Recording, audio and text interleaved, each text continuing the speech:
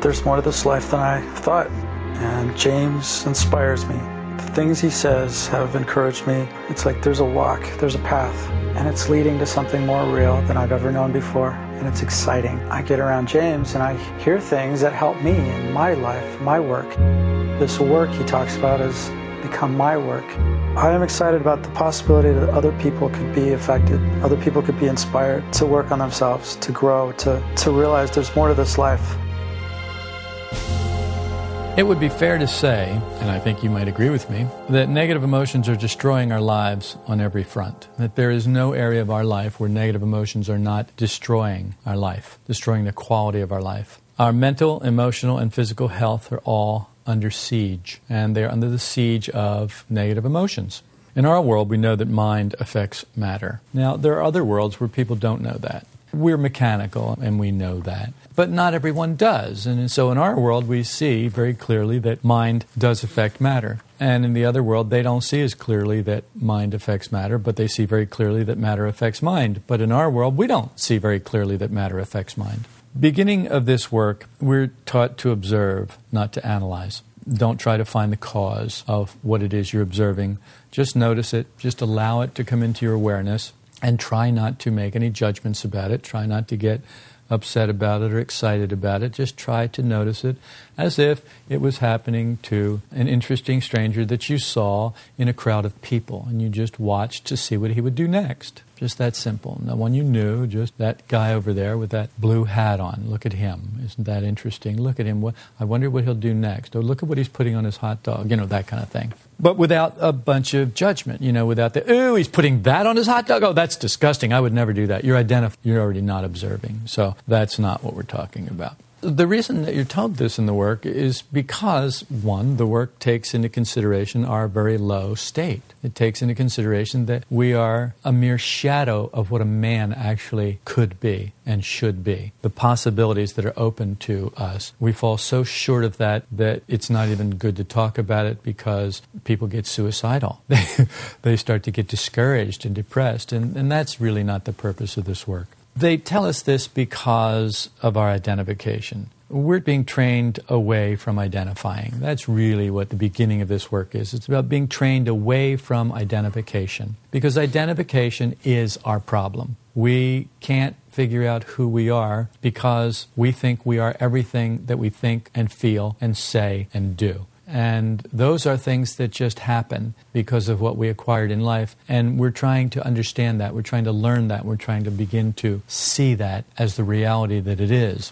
Because they are emotions, we imagine that their area of effect is only emotional. But of course, we have begun to see that what we don't know can and does hurt us. What goes unobserved is the most dangerous. If you can keep your enemy in sight, it's not likely that you're going to be flanked or attacked from behind if you can keep your enemy in sight. If you lose track of your enemy, you've got problems. What goes unobserved can be a real problem. This is why in time of war, intelligence is so important. If you know where the enemy is, what he's doing, what he's planning, you can plan to protect yourself from that. And in this case, we are at war. The machine is warring against the man that you could be.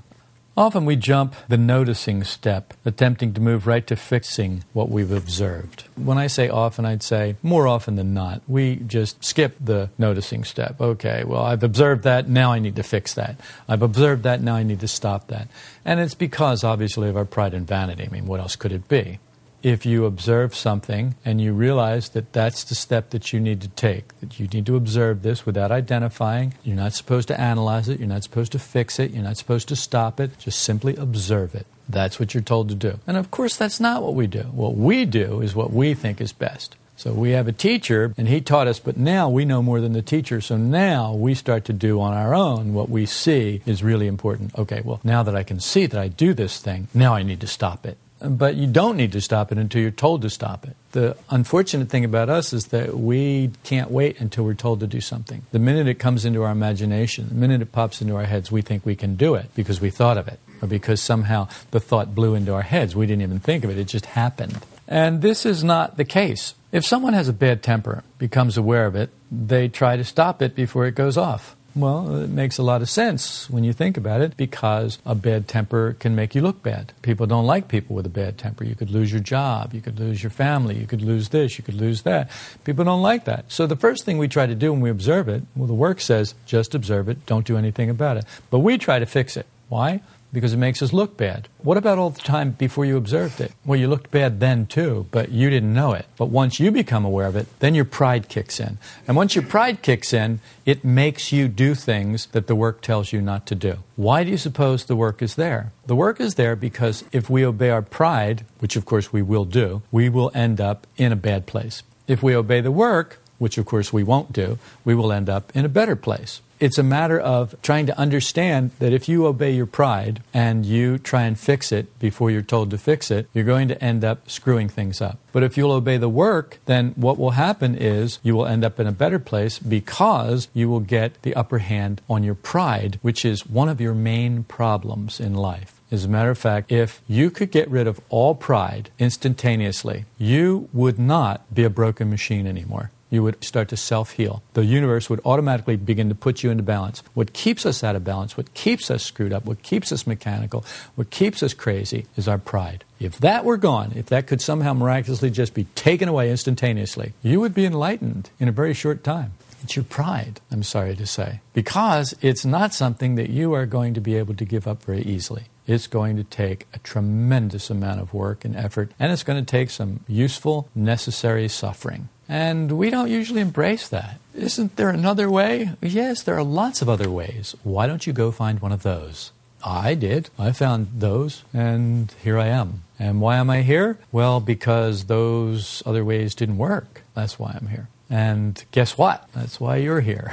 You had lots of those other ways too, and they didn't work. But every once in a while we forget that. And we think we can go back. We think, oh, maybe there's something else. Maybe there's something else. Anything rather than give up the pride. So the idea that once you see it, you can stop it is pride. I mean, what else could it be? We imagine because we see it, now we imagine that we can do. What is it? If you knew who you were, if you knew that you had to obey something higher than yourself, you wouldn't succumb to the pride, would you? So pride is what makes you think that you don't have to obey anything higher than yourself, that there isn't anything higher than yourself. If you weren't obeying the pride, then if you were not seeing whatever it was, so if you're not seeing your bad temper, then you're being your bad temper. But if you're seeing it, then you're not being it. And what does that mean? Does it mean it's not going? Does it mean it's not happening? Does it mean it's not there? No, it doesn't mean any of those things. It just means you're not identified with it. That's what it means. And that is what this work is aiming at. It's not aiming at stopping you from having a bad temper, at least not now. It's aiming at you not identifying with your bad temper. So just do what you're told. Don't identify with what you observe. Don't try to stop it. Just don't identify with it. To make a thing conscious begins to change it. That is what this work is about. You see, this is crucial, people. This is the linchpin of this whole work thing, this whole esoteric system, all esoteric systems. This is the linchpin. Everything turns on this. It is not your job to change it. To make a thing conscious begins to change it. There is a power higher than you, greater than you, more intelligent than you, that we call light. And the light is what changes it, not you. If you change it, it goes directly to pride and you foul yourself. Can you see that? The thing that needs to be removed is the pride. But you can't remove the pride by fixing yourself. You only get more proud. And the more proud you get, the more screwed up you get. That's what screwed you up in the first place, was the pride. So that has to be removed. In order to remove that, you have to not identify. Bringing the centers into the picture is part of the process of observation. We learn to observe more fully rather than jump to imaginary doing. At first, we just observe that we have a bad temper. And then we observe that this person or that type of person trigger our bad temper. So I think Steve said something the other day about that he was a racist, that anybody who had a different skin color than his, he immediately had a negative reaction to. You know, that's self-observation, people. Now, it may not be very good on your pride to sit in a room full of people and say that, especially when one of the people's black, to say that. But on the other hand, it may go directly to your pride. So you can't tell. And this is why many times in the work, they say, don't talk about it. Don't talk about your work. And the reason they say don't talk about it is not because they don't want other people to know. It's because you will somehow use it as a way to build up your pride, to build yourself up, to build this imaginary self up, this false self up, this imaginary I. And that's not the purpose of this work. The purpose of this work is to eliminate that, not to build that up. But if you do the work the wrong way, you will build that up rather than eliminate it. So that's why I've said in the past, and I will say once again, this work can be very dangerous. That doesn't mean it has to be hidden from people. People are going to do what they're going to do. You take all the guns away, no one's ever going to kill anybody else again? No, because people are the problem. Guns are just tools that people use to do what they do. In the intellectual center, we become conscious of the kinds of thoughts that are going on. We become conscious of where we are identified with those thoughts. In the emotional center, we observe the taste of emotions and if we're identified with them or not. This takes a little more skill to observe the taste. You have to start to distinguish, take two tastes that are vastly different. For example, one of the things that some people like to do is they like to, let me give you a little exercise right now. Take your right hand and hold it up like this. Okay, now squeeze your fist. Make a fist. Now squeeze as hard as you can till your fingers turn white. Harder, harder, harder. Squeeze. Now stop and relax. Just relax that hand. You feel the difference between that tension, that contraction, and the expansion, just the relaxation? Feel that difference? Do it again. Squeeze, squeeze, squeeze, squeeze, squeeze till your fingers turn white, white, white. Good, good. Arthur, if your fingers turn white, stop squeezing. Okay, let go. And just now watch as the blood rushes back into your fingers. And feel that. Can you feel the warmth coming back into your hand? Can you feel the tingly? You feel the sensations? Okay. Well, this is an exercise you can do. And this is an exercise that you will do if you do what I tell you to do. If you don't do what I tell you to do, then go find another teacher who you will do what they tell you to do. If you are your own teacher and you already are doing what you tell yourself to do, then have a nice life. What can I say? I have a dog who chases his tail too, and every once in a while I have to stop him because he just keeps on chasing it. And they had to put a dog down for chasing its tail. Got into this loop, this obsessive compulsive thing, and chased its tail and couldn't do anything else. And they had to put it to sleep. So before you get put to sleep, I'll try and crack you on the head and see maybe if I can get your attention. It's not good to be your own teacher. It just doesn't work. But if you insist, then there's nothing I can do and there's nothing anyone can do short of putting you down. And that's what life will do. Life will eventually put you down. And then you'll get to try again, or not, whichever you choose to believe. Of course, what you choose to believe won't change anything at all, but whatever you choose to believe, whatever makes you happy in this moment is usually what we choose to believe, whatever feels good, which again is a function of our own pride and our own false personality. And false personality and pride are synonymous pretty much. Pride is a part of false personality. I think maybe I should say it that way. Finally, in the moving center, we observe postures, muscle tensions, facial expressions, things like that. Obviously, we're talking about matter over mind this morning, so we're going to be talking about the moving center and how we can begin to observe things in the moving center and make some progress in that area. I have a chiropractor that I go to, and the other day I was over there, and he drives up to his office in this little electric golf cart. He's got a piece of property there, and he drives up to his office in his little golf cart. And people on the podcast aren't going to be able to see this, but he moves his tongue like this. Have you ever noticed that about him? Anybody who's been to him? Uh-huh. He's got this habit that he does with his tongue. So I saw him coming up doing that, and so I did it. Now, I'm not sure whether I did it because it was monkey see, monkey do, or I did it to kind of show him that he was doing it. I have a feeling it was the latter, but I'm not really proud of that. But there it is. But then something really wonderful happened is that I noticed that I had been noticing about myself that when I'm doing things, tasks, chores, if I'm in the kitchen doing something, or if I'm putting the birds outside or feeding them or preparing their food, whatever, that I have begun to notice tension and movement around my mouth, that my mouth would do something. Now, I've noticed this about other people for years. Patty does this. Whenever she's trying to control her emotions, whenever she's trying to control negative emotions, she does this. Puts this pose on of calm. Just take a breath like that. Cynthia used to do this, something like that. So people have these different things they do with their mouths, and I've noticed that. But I recently became aware of the fact that I do something with my mouth. I'm doing this too, and I thought, wow, isn't that interesting? And so then I made it a point, an aim, a goal to start to catch myself doing that, and then to consciously relax all these tiny little muscles that were operating without my awareness, without me telling them what to do. In other words, my mouth was doing things that I didn't ask it to do. Well, of course, you all know that that's the one thing gets us in more trouble than anything else. Prophet Muhammad said, if you can control the member between your lips and between your thighs, I will escort you to heaven. And it's like, yeah, there you go. If you can control those two things, you have your ticket to enlightenment. You have your ticket to development. But that is not an easy thing to do. You'll also remember that James said, the letter, I guess the only letter that the only canonized letter that you're allowed to have, he says that the tongue is a tiny member, but it starts a world of trouble, and that it's very difficult to control, but you have to master it. You have to learn to control it. And of course, he's right. But it's not something that we work on very often, and this is one of the ways you can begin to work on it. Start to notice this tension, whatever tension you may hold in the tiny muscles around your mouth, your eyes, your nose. Just begin to become aware of those muscles when you're doing something else. Just become aware. That's all. Just become aware. And then consciously try to relax. Now, how do you do that? Well, there's one way to do it. It's the same way that I showed you with your hand.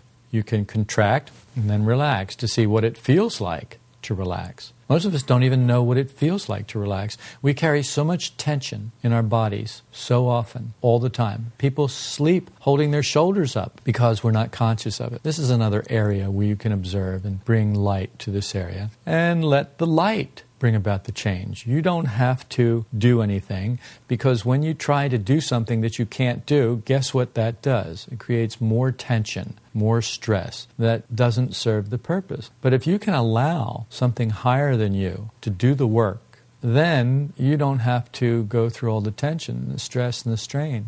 This is why it's so important to have a teacher. You don't have to chart your own course. That's your teacher's job. Let your teacher chart your course. Of course, you've got to get to a certain point before you can do that. When you get to that point where you have been able to curb enough pride that you're willing to admit that there's a possibility that there's someone who knows better than you, which is, I admit, it's a very difficult stage to reach, but it is possible. It is possible to reach that stage. And you can reach it like instantaneously in imagination, which is where most of you already have it. If you have it, you probably have it in imagination. Let's put it that way. And we really don't need to go into proving that, I hope, because I can prove that very quickly with you. I can give each of you a very specific thing that you've been told to do that you did not do because you could not obey. You could not listen to your teacher. You decided that you knew better. So if you don't think that your pride is running you, just let me know and I'll quietly take you aside and tell you that one thing, the one thing out of many. And you probably already know it, and that's why you're getting negative right now. But, great, just observe that. Just observe that what it is that you get negative about. Just observe what kinds of thoughts you're identifying with. Observe the taste of the emotion that you're identifying with. Observe the sensations, in your body that you're identifying with and that have supposedly, quote, made you, end quote, negative.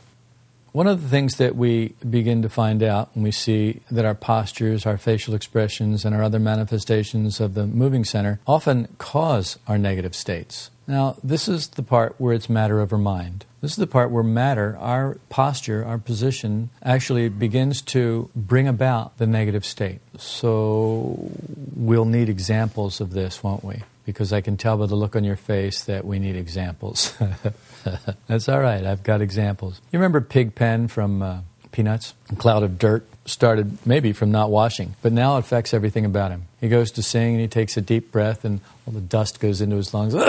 He can't sing. It's kind of like that. Like we may start this posture, this facial expression, this other manifestation in the moving center. We may have put that in there. But then it develops a mind of its own and it starts to lead us. And that's a problem. For example, one of the things that people who try to help other people quit smoking do is they give them something to do besides put a cigarette in their mouth. There are certain times, there are key times when people will go for a cigarette automatically. Their body will just go for it. They don't really want it, but their body just knows that when you do this, this, and this, then this is supposed to happen, and they go for the cigarette. Also, people who work with people who have problems with food addictions, who eat too much and want to not eat too much, and want to do something about it, or willing to do something about it. Of course, everybody who eats too much, well, not everybody, but most people who eat too much get to a certain point in their lives when they can no longer get in and out of their car comfortably, when their clothes don't fit, then they want to do something about it. But they only want to do something about it for a little while, and then they figure out what it's going to cost to do something about it, and so they just go buy more comfortable clothes, or they change cars or whatever. And they don't really ever do anything about it. They just do something else so that they can keep it, but keep it comfortably. But there are people who actually do, once they come to this realization, I need to do something about this, and then they do something about it. And there are other people who help them, and they will tell them, well, this is one of the things you have to be aware of. When you do this, you know that you're going to do that. So become aware when you do this. Become aware, because if you can put the light in between this and that, you can stop it. And so the same thing with cigarette smoking. So those are just some examples of how we do that, how we let the body affect the mind. I remember one time, this was years and years and years ago. I hope Steve doesn't mind. We're going to tell a story on Steve, but it's a great story. We were at a ham swap meet down in Spring Valley. And there was this guy who was in the Navy. He was a chief in the Navy, and Ray, and he was a ham operator. He was talking to me about something. Steve was with me. We were walking around the swap meet, and Steve was with me. He had his backpack. You remember, Steve was lifting weights back then. He had a different body than he has now, and he was a different person than he is now. Ray came up to me later, and he said, you can tell your friend over there, he's big enough. He doesn't have to make that face. And so I told Steve, I said, you're big enough, and you don't have to make that face all the time. And Steve just kind of made this mean face, he just had this kind of like, I'm a tough guy face. And he just would go around, especially if he was out in public, he'd go around with this I'm a tough guy face, and wearing I'm a tough guy shirts, and had an I'm a tough guy, it just had enough I'm a tough guy posture. Don't mess with me. And Ray was really comical. He said, do you tell your friend he's big enough? He really doesn't have to make that face. And I thought it was hilarious, so I naturally told Steve. I don't know how he felt about it, whether he thought it was hilarious. Do you remember that at all? I do. Yeah. It was kind of funny, wasn't it? Yeah. So anyway, that's kind of it. Every emotion has a corresponding representation in the moving center. Unpleasant emotions contract facial muscles, limbs, etc. When you have unpleasant emotions, you get contracted. This is why body language works. This is why I can look at people and tell them, hey, look, uncross your legs and your arms. Uncross your legs. Well, not bad. Everybody eventually got it. Uncross your arms. See if that helps. Yeah. And now, yes, that's right. You're cold because you're contracted, because contraction cuts down circulation. And when your circulation is cut down, you get cold. That's right. And so one of the things we do is we contract, trying to get warm. Well, that's not how you get warm. If you want to get warm, either put something warm on or move. Well, but I'm sitting here, I can't move. Yeah, you can. It's possible to move. It's possible to move your blood without moving a muscle. You can move your blood with your mind. This is a proven fact. You can move your blood with your mind. They took, as an experiment to prove this, they took a man and balanced him perfectly on a board with a fulcrum here in the middle. Then they told him to think about running, and it tipped toward his feet. Then they told him to work out this math problem, and it tipped toward his head. And it was the blood. He was moving his blood in his body. You can and do that. You do it unconsciously. Your body has the power to do that. But you can do that. We won't even go into all the things that the yogis have proved beyond the shadow of a doubt, scientifically proved that the human body is capable of, that they can do, that we cannot do, but they can do. In fact, it's so remote that we can't even imagine that they can do it until it's proved. And then when it's proved, for example, beating their heart, they can slow their heartbeat down to nothing. Breath, they can control breath that we can't even imagine. They can do all of these things that we can't do. You can cross your legs and your arms and do whatever you want to do now. It was just an example. I'm not trying to use you as a puppet and make you do what I want you to do. I'm just trying to get you to see that you're resistant. Just that simple. You're resistant. That you know better than anybody else, and that you're not going to listen to anybody else. And sooner or later, that's got to go. So I recommend sooner than later. But just notice your objections. And just notice Tammy's objection to, no, I'm not going to uncross my arms and legs. I'm cold. This is what I do when I'm cold. I'm cold, and this is going to make me warm. Okay, that's your objection. That's where you stop. You stop at your objection. You go no further. So the day's over for you. So maybe later today or some other time you'll be able to let that objection go and maybe let some more light in. But when you contract an aperture on a camera, you let less light in, not more light in. But when you open that aperture, when you relax that aperture, when you let it become wider, you let more light in. It's the light that will heal you. It's the light that will cure you. Let the light in. Don't contract and keep the light out. Just that simple. It's just not easy to do. Pleasant emotions relax muscles, extend limbs, and beneficially affect internal organs. We know this from yoga. Those of you who have done yoga, you know this from yoga. Negative emotions contract and close. Pleasant emotions relax and open. As much fun as it may be to pick out these things in others, it's more productive to begin to notice them about ourselves if we wish to develop. It was great fun to see other people's mouths, like Lori's mouth right now, what she's doing. Tammy has this habit. She'll chew her lower lip. Lori, she's doing her thing. Jess has a lot of tension around his mouth. And just notice it about yourself. Just notice it about yourself. So when I see that in other people, I start to become aware of my own muscles in my mouth. Okay, what am I doing? Can you smile? Can you smile? Is it possible? Feel how good it feels to smile, how it just relaxes tension? Well, that smile may not. that kind of death grin probably won't really relax. Yeah. If you smile like the Tasmanian devil, you're probably moving in the wrong direction. But it's good, though, to see that. It's good to practice that. You know, it's like I have a brother who's 17 months younger than me. At least I think I still have a brother who's 17 months younger than me. I don't know whether he's alive or not, but I think he is. And he used to spend an enormous amount of time making faces in the mirror when we were kids. He couldn't go by a mirror without stopping and admiring himself and making faces. And Jack LaLanne used to make faces. Jack LaLanne used to do this. It was exercises he'd do. Of course, when I was a kid, I did that too. I used to love to look at my neck when I did that. You know? Then I found from Jack LaLanne that's a good exercise for tightening muscles and keeping your skin tone and getting all little jowly things that we get and everything as you... It's a good idea to go ahead and stand in the mirror and go ahead and make faces. Yeah. Go ahead and make faces, scrunch it up, then do all of those things. And then feel. It's not about your face and how you look. This is about you starting to become aware of your muscles in your face, because the face is very expressive and a lot of negative emotions show up there before they show up anywhere else. And this is why I study faces, so that I know what's coming. Because when you're in the business that I'm in of telling people things that they don't want to hear, stepping on corns that they've been protecting for years, touching areas that they will kill you if you touch. It's like playing with rattlesnakes. You've got to know what that rattle means. You've got to know what it means when they coil. You've got to know what it means when their head goes back. You've got to know how long you have to get out of the way before they start pumping venom into your body. So you learn these things in this business. When you play with rattlesnakes, you learn how to not get bitten, and you always keep a little anti-venom close by too. So just in case you missed it. But you learn these things. I know it makes you sound awful, doesn't it? It makes you sound like rattlesnakes, doesn't it? Have you thought of yourself as a rattlesnake, actually? As a poisonous viper? A cobra? Yes. You thought of yourself as a cobra? Well, that's nice. That's a lovely thought, isn't it? Anyway, it's not going to hurt you to think of yourself that way. You just remember your miserable little being and remind yourself that you are a cobra, you are a snake. And you can be counted on to do very nasty things, very venomous things to people when you're crossed. It's like the old American flag, or the frontiersman flag, of a coiled rattlesnake, don't tread on me. It's a good thing to remember about yourself, that when you tread on, you can be very poisonous and strike. So be mindful of that.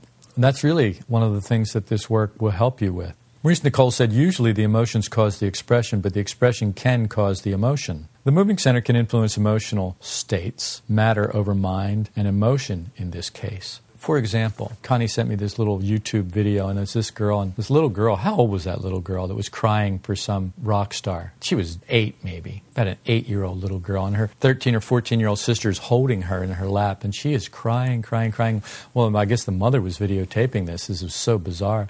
Why are you crying? It's just because she loved this either movie star or rock star or somebody. And she was just crying. Honey, you don't have to cry. Yes, I do, because it hurts so much. And she's crying. It's comical and pitiful at the same time. And then the phone rings. And the girl goes, that's Justin Timberlake, or whoever it was. And all of a sudden, she's all happy and smiling. Well, Pavlov's dogs, you'll remember, they ring a bell and the dogs would salivate. And this is how we learned about matter over mind. And we say, oh yes, that's dogs and little kids, but what about us? Same thing. You are living in an animal body, and trust me, you are not in control of it. If you were in control of it, you could do things that you can't do. Is there anything you can't do with your body? Yes. Okay, good, then we'll leave it at that. The moving center is our object of focus today. Some of us have very bad moving centers when it comes to this. Notice how the room feels when Steve is sulking. In the whole room, there's this pig pen cloud comes over the whole room, and everybody kind of gets on pins and needles. Or ask his kids, well, what's it like if Dad's not happy? Well, it's not good around the house. His face is red, so I guess he's aware of this. You're aware of this? Yeah. He just emanates this cloud of negativity, and you know it. I mean, you can feel it. It is palpable. So that's what I mean, being bored or one of our other signature postures. He has his own signature postures, and he changes them from time to time. It used to be this tough guy, walking around, muscle man, tough guy with a mean face. That used to be his thing. Keep away from me, I bite, I'm a bulldog, rah. Now it's keep away from me, I'm a sulky mushroom, So it's like, whatever, it's the same message. The message is always the same, keep away from me. You'll notice that about yourself if you look at yourself. Some people gain 200 pounds to keep everybody away from them. Some people only gain 100 because they don't have quite as many people to keep away. Whatever. Yeah, I don't know what I'm talking about there. But obviously I haven't gained 100 pounds, so this is not my area of expertise. Now, losing weight to get rid of people, I can do that. But I'm not very good at gaining weight to get rid of people. Actually, I can get rid of people without doing anything with my weight. I can just move my mouth like I'm doing now. Sometimes it's necessary to alter our stance, our posture, habitual facial expression, whatever, to begin to affect a change in the emotional center and the intellectual center. We use this to our advantage. If the moving center can affect the emotional center and the intellectual center and make us negative by being in a certain posture, then it stands to reason that if we can alter that, if we can work directly with the moving center and alter the posture, then we can begin to alter our emotional state and our intellectual state. For example, laughing yoga. Now, how do you feel when we're laughing? It's hard to be negative when you're laughing. Very difficult. Some people can do it, but then they stop laughing. And then they just put all of their energy into being negative. You'll find some people who resist laughter because they know that it will spoil their negative state. Now, since we know that some people do that, find the time when you've done that. And you have already found it, yeah. You can always tell the light dawns, they smile. Because light is also L-I-T-E. It's light, it's not heavy. When light dawns on us, if it's heavy, it really hasn't done its work. Let it keep working. If it's light, let it work until you finally smile or laugh. Then you know that it's really hit you. Then you know you really got it. You'll have to find on your own how you have done this, how you fight laughing, you fight humor in order to hang on to your negative state. And all you're really doing is hanging on to your count. Nothing else, and hanging on to your internal consideration. You're not getting off the hook that easily, buddy. You hurt me and you're going to pay. Okay, we'll just let it go there because I think you've got it.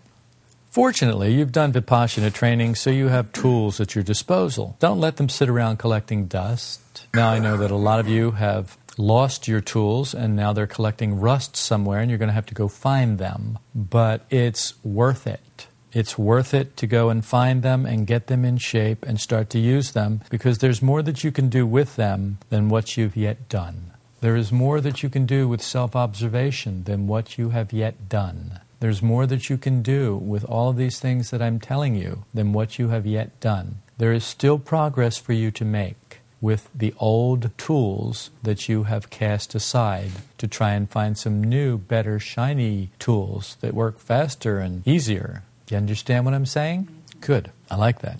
In some situations, working directly with the moving center is all that we can do. Sometimes the best thing that you can do in a situation when you are out of control is put your hands in your pocket or bite your tongue. That's the best that you can do. Fine, then do that. Do the best that you can do. And sometimes just working with the moving center and trying to tense up and then relax and get the feeling of relaxation, or uncrossing your legs and uncrossing your arms and putting your palms up in a receptive posture is all it takes to relax and escape the thoughts and the emotions. They have nothing to hold on to. So just try that. A lot of you know already that taking a deep breath and exhaling slowly will help. These are all things that you do with your moving center that can help you intellectually and emotionally when you need it. It's good to have these things. To relax the tiny muscles around my mouth, I've had to become aware they were tensed, tightened, contracted. It's not just facial expressions anymore. It's more. It's these tiny little muscles that are barely perceptible until you start to focus on them. And then it's like, wow, there they are working, and there's nothing you can do about it. I've caught myself this morning. Remember that exercise we used to do? You open the door, and then you close the door the same way you opened it. So if you turn the handle or you pull the lever, or whatever it was you did to open the door, that's how you close it. And do that every time you go through a door. Well, needless to say, that is not something you can do. But it's something you can do a couple of times a day, maybe. Maybe you'll be able to open a door and close a door consciously 1 or 2 or 3 times a day. If you can do that, it's amazing. Every time I go to the front door and I open it, maybe 9 out of 10 times, not every time, but 9 out of 10 times when I think of that exercise, I turn the knob, I open the door, turn the knob, and I close the door. And I am conscious of doing that. And I think of that exercise while I'm doing it. That is making use of the moving center in a way that's beneficial to us. Same thing with these tiny muscles around your mouth. Now, like for Jess, it may not be his mouth as much as he likes. He just loves to furrow his brow. So Jess has to become aware of what he does. He does this with his brow. So he must constantly be thinking of smoothing his brow, relaxing his brow. And I don't mean constantly, but he needs to put some effort into that. You need to put some effort into what you do with your mouth. You need to put some effort into biting your lip. You need to put some effort into pursing your lips. Whatever. And I need to put some effort into whatever it is that I do. So this is what I'm talking about. Connie has this way of making her chin look like an orange peel. That's something she can put some effort into. It's very difficult to work with the eyes. Some people have more going on with their eyes. Now, Steve will tell you that he knows as soon as his eyes start to squint and turn to slits, he's in trouble. He needs to stop that. He needs to look at whatever it is where he's going, because it's down the wrong road. And this is how it can cue us. And this is why I'm talking about this idea of matter over mind, because if you can change that, you can stop the state, because that is 2 things at once. One thing, it's a signal that you're going into the state, and another thing, you can do that and just get into the state. Can you narrow your eyes and get into the state? Yes. Yeah, so there you go. There are things that you do in your moving center that will put you into certain states. I've cataloged a list of the things that will put me into good states that I do in my moving center. I know that if I go to a certain room and I sit on a certain cushion in a certain way, I will automatically go into an altered state of consciousness, because that's where I meditate. And I'm ready. It's a setting, it's all there. I'm ready. I know where I'm going, so I go there faster. That's another example of it. A muscle can tighten without visibly contracting. That's another thing. You can become so aware of these tiny muscles that you can notice that they're contracting and there'll be no visible sign of it, but you can feel it. You can become that aware. Some folks are like tight guitar strings, waiting for something to touch them so that they can go off on whatever it is they're going to go off on. Some folks. Of course, I'm talking about other people not in this room. But when I say some folks just say, yes, I'm like that. Gurdjieff said people remain in the prison of themselves and can't find a different life of self-change because of habits in their centers. The reason Gurdjieff taught the movements is because it's the easiest place to start. It's easier to change habits of movement than it is to change habits of mind and habits of emotion. This is why the people who try to get you to stop smoking will start with a physical thing first. Okay, instead of putting a cigarette in your mouth, put a toothpick in your mouth, or put this in your mouth, put a piece of candy in your mouth. They have a lot of different ways that they do it. But these are things that they do. And it's because it's easier to change physical habits than it is to change mental and emotional habits. So this is a good place to start. Of course, this work is to change the mind and the feelings of oneself. So work on the moving center habits has to be accompanied by work on the emotional center and the intellectual center, or no results will be forthcoming. When you work on the moving center alone, you're not going to go anywhere. And this is very observable. A changed mind is more powerful than a changed moving center. Only awakening the higher faculties can properly teach the moving center. The moving center cannot properly be directed unless the higher centers are awakened so that they can direct it. In order for us to regain our lost talents and powers of the physical body, we're going to have to awaken the higher centers in order to reteach them to the body. The body is not going to remember how to do that now. It's lost to us. You know, the indigenous people in Australia who can go and find water and smell it miles away and just go right to it. And we can't. We cannot. And it's like something would have to be awakened in us for us to do that. Because if we went out there and tried to do it, we'd die first. So they would work on awakening those higher centers in us in order to teach that to us. And so you go on a walkabout is what you do. And what's the purpose of a walkabout? Get away from life, get away from all the things you're attached to, get away from everything that you're identified with, and get out there with a holy man, with a teacher, and do what you're told. And it's a matter of life or death. There are not many people here in the West that are committed to that at all, that they're willing to risk life or death over their spiritual progress or to awaken the higher centers. Finally, one of the things I wanted to point out is I had a yoga teacher once, and she was, without a doubt, one of the best yoga practitioners I have ever seen. That woman was incredible. And she was, without a doubt, one of the most emotionally crippled people that I have ever met. The yoga didn't work. So all of that work on the moving center never got to the emotional center so that she could get it under control. She could turn negative at the drop of the hat, and she could hold a grudge for lifetimes. This is not what this is about. In this work, your progress is gauged by how quickly you can drop your pride and assume a position of humility, a genuine sense of humility of your own nothingness, how quickly you can forgive, release, cancel, and account. This work is measured by, you want to know how you're doing, that is the area that you need to look at. How quickly can you forgive? How quickly can you humble yourself? How quickly can you cancel an account? How easily will you love someone for no reason?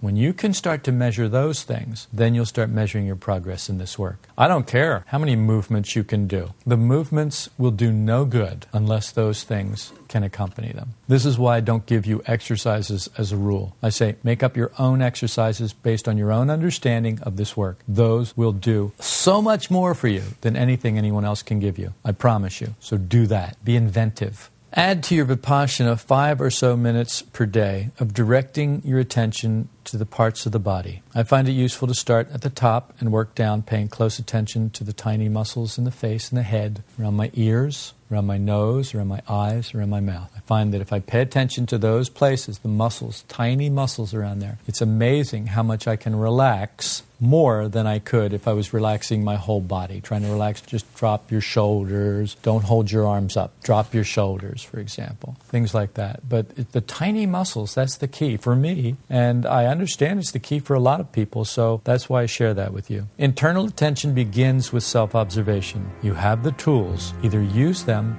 or lose them. Often the practical application of these ideas sounds like it's going to be easy. The ideas sound great. When we actually run into a situation or a person who's being a little more difficult than we'd like, we find it's not as easy as we thought it was going to be. If you've hit a snag with some aspect of this work and its practical application in your everyday life, I invite you to write James at solidrockvista.com. Sometimes a fresh perspective is all it takes to get us back on the right track.